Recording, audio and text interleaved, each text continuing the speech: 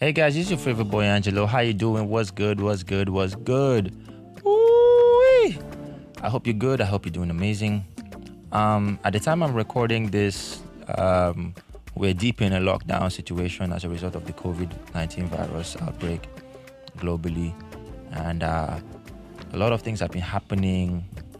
Different kinds of news, different kinds of fake news, different kinds of theory, different kinds of conspiracies.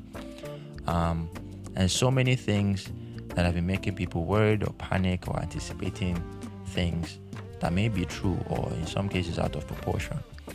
But I'm not here really to focus on that. I'm here to focus on the typical response of Christians or the body of Christ in times of crisis, and which is, how we are so quick to often jump to end of the world conclusions. Hey, what am I saying, man? I even finally gave my life to Christ in 2012 after I'd done a ton of research that was supposed to prove that the world is going to come to an end by December of 2012. Of course, eventually I gave my life to Christ months before that date, and with a truckload of Bible study and fellowship with the Holy Spirit, I eventually discovered that, man, it was all Bible. So I'd moved on with my life, and the world eventually didn't come to an end in 2012, but I didn't need it to anyway because the Holy Spirit already had me and I was enjoying myself where I was.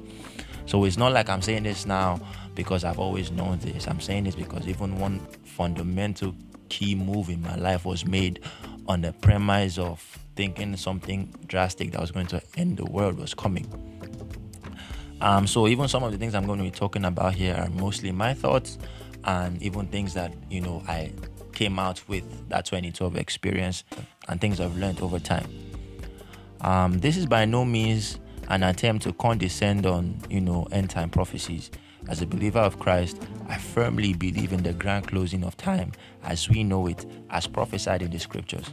But honestly, I won't marry first before all those things happen, boy. Yeah, I really do believe in them. However, even in our earnest expectation, hopeful postponement, or utter disbelief in the end time, we must do well to step out of our over-calculative processing sometimes. We have to remember that in the history of man, there have been several instances wherein people of the world could swear the world was coming to an end, but it never did, and we're still here. Before we crossed into year 2000, everybody was panicking about thinking the world was going to come to an end, but it didn't. This is 20 years after 2000 and we're still here.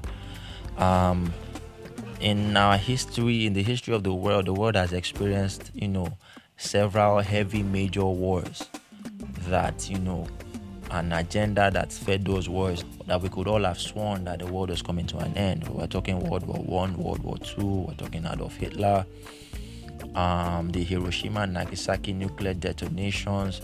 We've had countless earthquakes, tsunamis and hurricanes and all forms of natural disasters. We've had plagues and pandemics like the Black Death, cholera, HIV/AIDS, the Ebola virus, and even now the COVID-19. But if history, does anything, we know we've seen times like this, and several times we thought it was the end and it was not. I'm not saying that, there's no grand closing eventually, but maybe we might do well to kind of give ourselves perspective by remembering that we've seen times like these before. It's kind of like, a young person thinking that, because you're broke right now, oh my God, I'm going to be poor forever. But hey, you've been broke before and you came out of that season of being broke and you had some cash. You've had times you've been broke, you've had times you had cash. Now you're broke. Why are you panicking as if it's the end of the world when you've been broke several times before and you eventually came out? That's the point of what I'm saying. So to be honest, times like these are great reminders that man is not as all-powerful and all-knowing as he tends to believe. We are also typically left with a newfound sense of unity, love, and appreciation for the simple things in life. And in many cases, people experience great awakenings and come to faith. All of the above-mentioned changes tend to fizzle out not long after the worst is over, and it isn't so far-fetched to believe that humanity will not bounce back from this as well, albeit by divine help. Basically, we've bounced back before, time and time and time again, and there's a very huge likelihood that we will bounce back from this as well. On the other hand, we, believers in faith, have to be wary of the danger of end time zeal.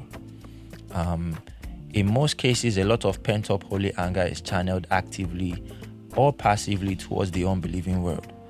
Like the prophet Jonah, it even drives us to the point wherein it seems we desire judgment over the world way more than God desires its reconciliation.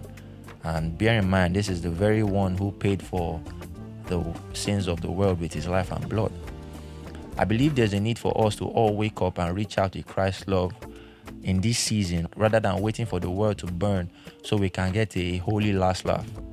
We should extend physical, emotional, material, and spiritual help and hope to our families, our communities, houses of worship, governmental and non-governmental organizations, as well as service arms at the forefront of tackling problems of great concern in our world. We should focus more on praying for victims, responders, and world leaders to do better and be better equipped to handle the tasks. We should give and support those who need help around us and the organizations catering to the needy beyond our reach. We should focus more on spreading hope, equipping and empowering those under our influence rather than,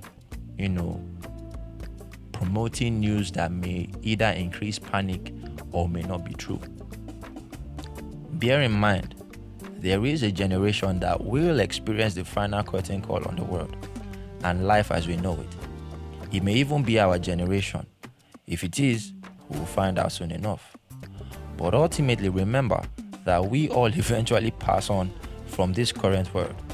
Whether a person dies or is met by the final showdown, that person's own end time has come. So chill. Love God. Love your neighbors as you love yourself. Arise and shine, for the light of God has come and His glory is risen upon you. Hey guys, it's your favorite boy Angelo, and I just want to thank you for spending your time with me as I rant. I hope it's been useful. I hope it's been a blessing. Do let me know what you think in the comments, and stay tuned for when I come your way next time on Jesus and Common Sense. Bless.